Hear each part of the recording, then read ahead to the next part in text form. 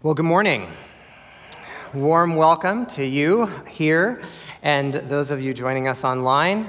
Glad to be together. I'm Scott Mann, one of the pastors here. I teach the Bible, I help connect us to God's larger church, and I spend a bit of time with those who choose to become members of our church. But most of the time, I work with the leaders of our church, and we can be so grateful that God has brought so many amazing servant leaders to us. It's a privilege to work with them. Today is the final sermon in our series about biblical leadership. All summer, we've said that everyone influences others, so everyone is a leader. I have learned so much from countless people who have influenced me, and some of them didn't even know I was watching and trying to follow their example. This summer, we've learned from the examples of various biblical leaders, from Ananias overcoming his fear of persecution, to Esther and Mordecai bravely trusting God to empower them in a moment of crisis. 5 sermons full of good leadership principles, attitudes, and practices as examples for us. But actually, all the leadership guidance in the Bible doesn't matter without the good news found in our passage. This good news provides the foundation supporting everything else. Here's the most important thing to remember. You are God's dearly beloved child.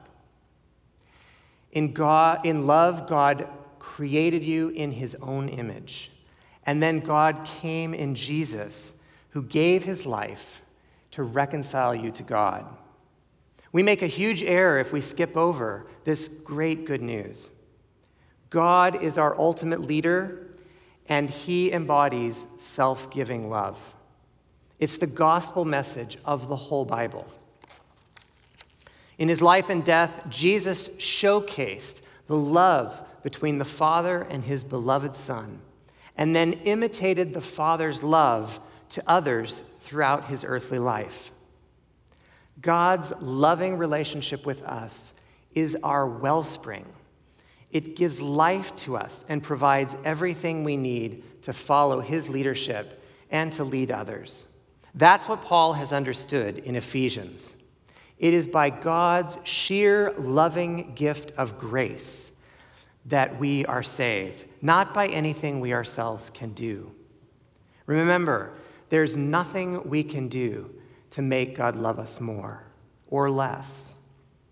Paul emphasizes that first and foremost, and then keeps reminding us God loves us as his children. He adopts us as his children, and he just keeps doing that, and because that's who he is.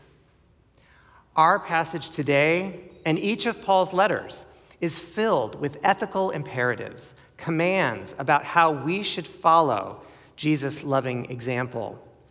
But grace always comes first. Again, it's the foundation for everything. Only when we've experienced grace do we then think about how we should respond to so great a love. We love because God first loved us.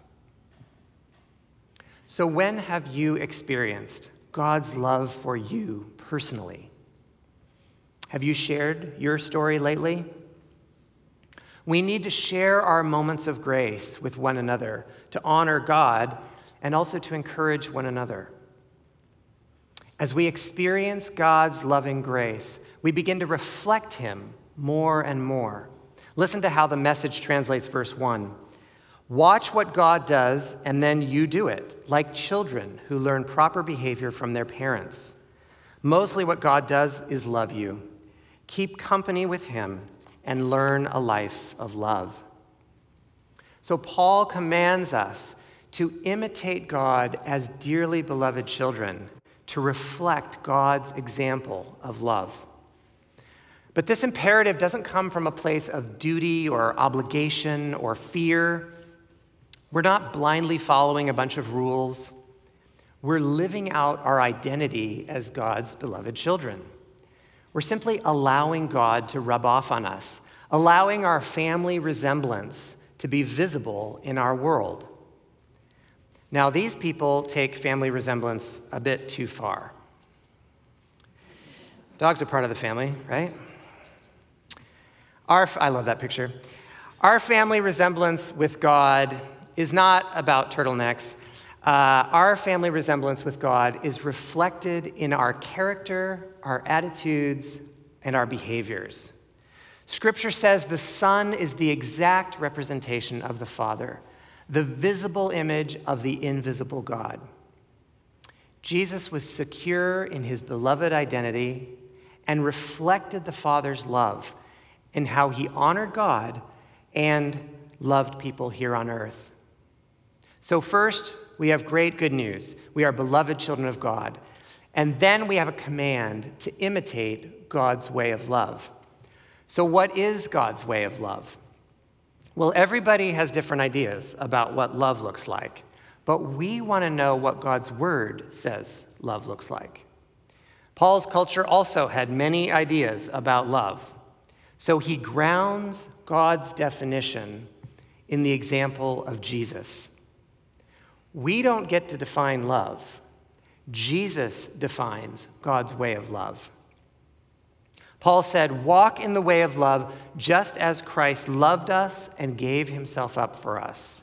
This is a direct reference to Jesus giving his life on the cross for our benefit. God's way of love is characterized by self-sacrificing love for the benefit of another. Jesus shows us clearly that God's love is not centered in what I want, but what is best for others. Remember, Jesus didn't want to go to the cross. Here's how Jesus himself described his feelings about it: overwhelmed with sorrow to the point of death.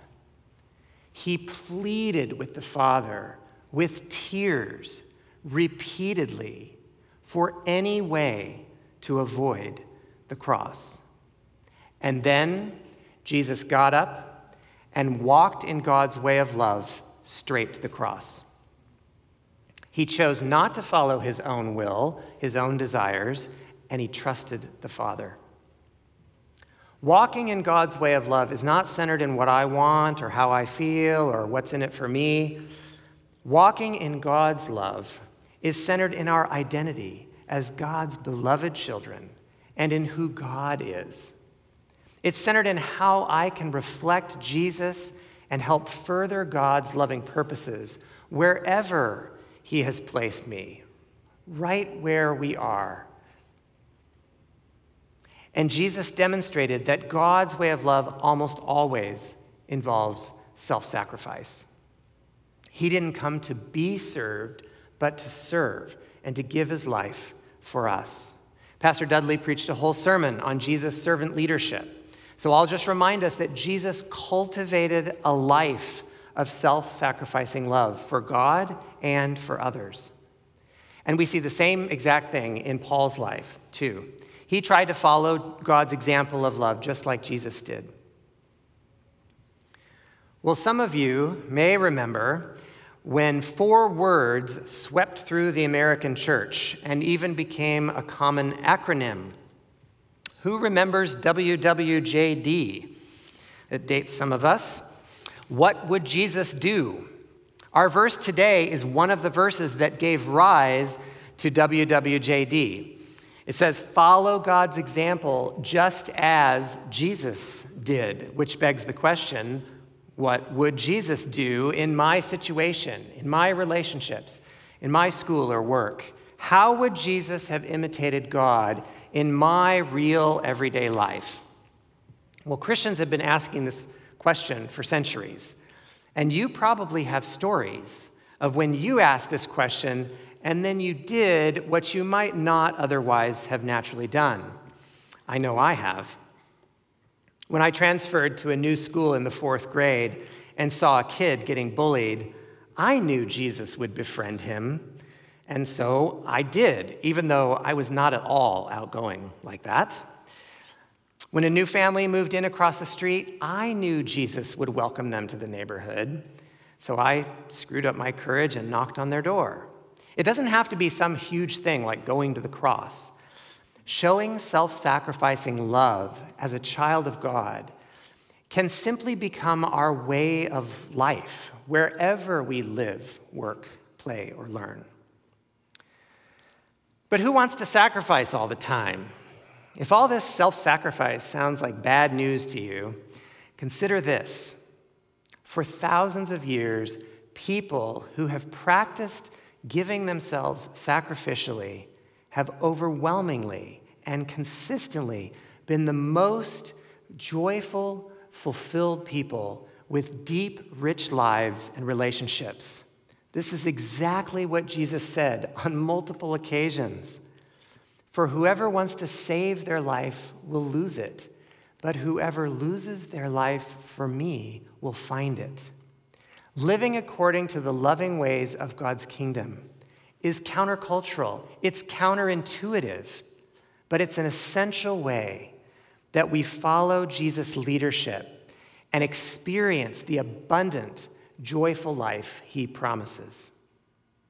And sometimes self-sacrifice, God's self-giving love, doesn't even feel like a sacrifice.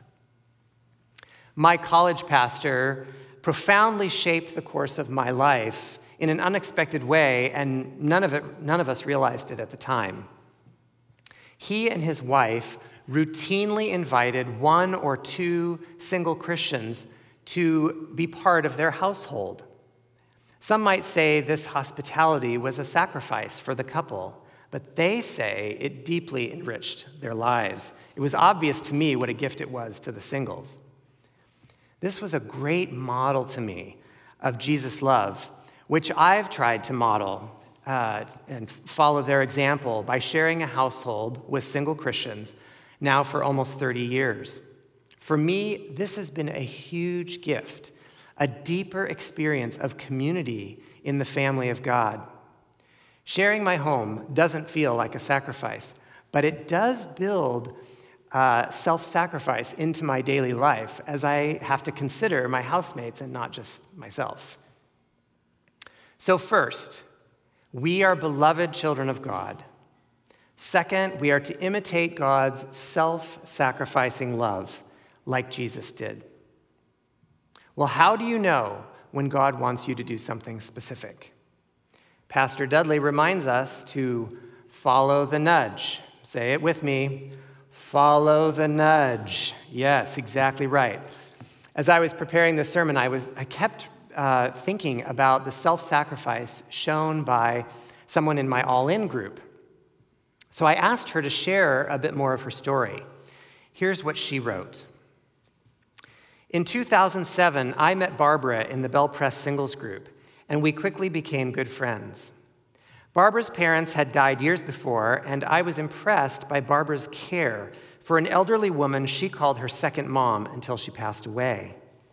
At that time, I remember thinking, who's going to take care of Barbara when she gets older? Even then, I felt a nudge. It was going to be me. Fast forward 10 years, Barbara had a health emergency, and I remembered the nudge and knew God was calling me to help. With two other friends, we became her power of attorney and made sure she was taken care of and that all her affairs were in order.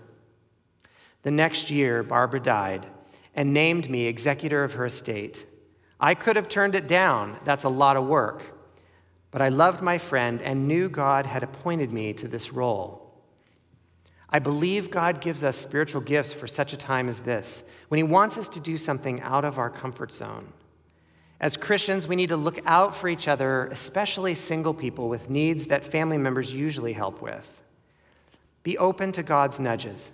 He empowers us to do the work he calls us to do. Well, I'm grateful she shared her story for a couple reasons.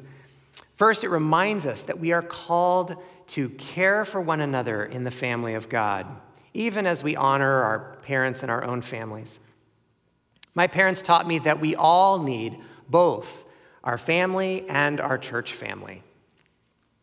Second, when we share our stories of God active in our lives, we glorify God, not ourselves.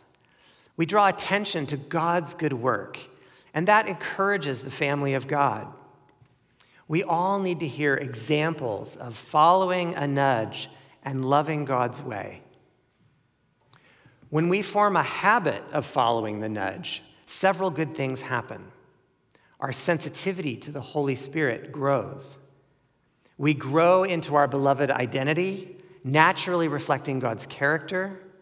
We see God move powerfully. We experience joy and the flourishing, abundant life that God intends. But there's another aspect of this that we should not lose. Don't demand God's nudge. You don't need a nudge to decide to do what Jesus would do. Just do it. The nudge is a great gift. It's deeply meaningful. The God of the universe is giving me a personal assignment. It's a joyful rush that's awesome.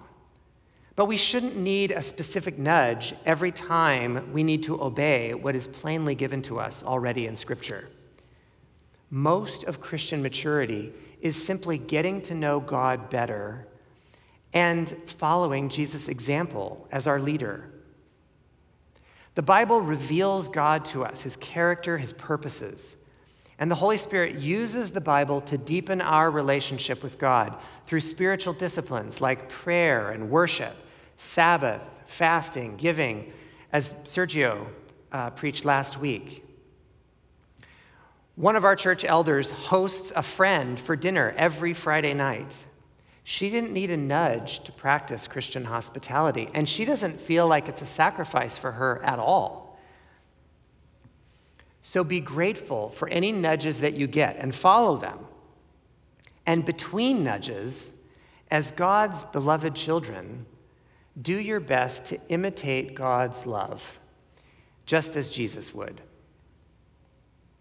Well, the last line of today's passage protects us from a common pitfall of loving others. Our passage says, Jesus' sacrifice was an offering pleasing to God.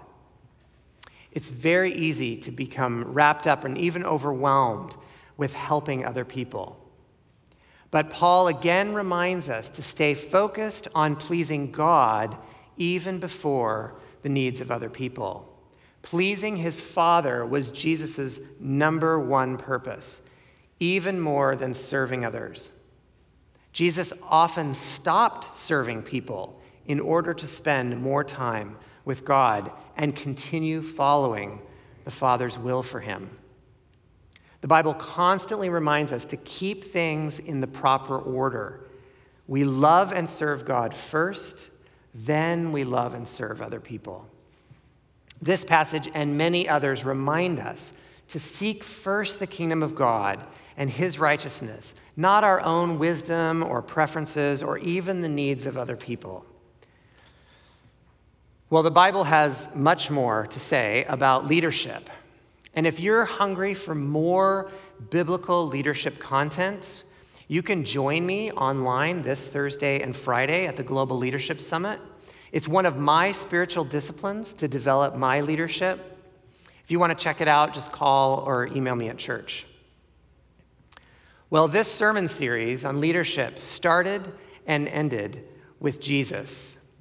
We try to be a Jesus church, majoring on the majors and minoring on the minors. What's major? The good news that Jesus loves you unconditionally, just as you are, and then invites us to follow Jesus and imitate God's self-sacrificing love in our world. If you've never accepted God's love and chosen to follow Jesus as your leader and forgiver, you can pray and do that right now. And if that's you, come and talk to a pastor up front or chat with a prayer minister online. We'd love to help you begin following Jesus. Sisters and brothers in Christ, as God's dearly beloved children, follow God's example and walk in the way of love, just as Jesus loved us and gave himself up for us as a fragrant offering and sacrifice to God. Amen. Father God, thank you for loving us. Help us, Jesus, to follow your leadership and trust the Holy Spirit to empower our love. Amen.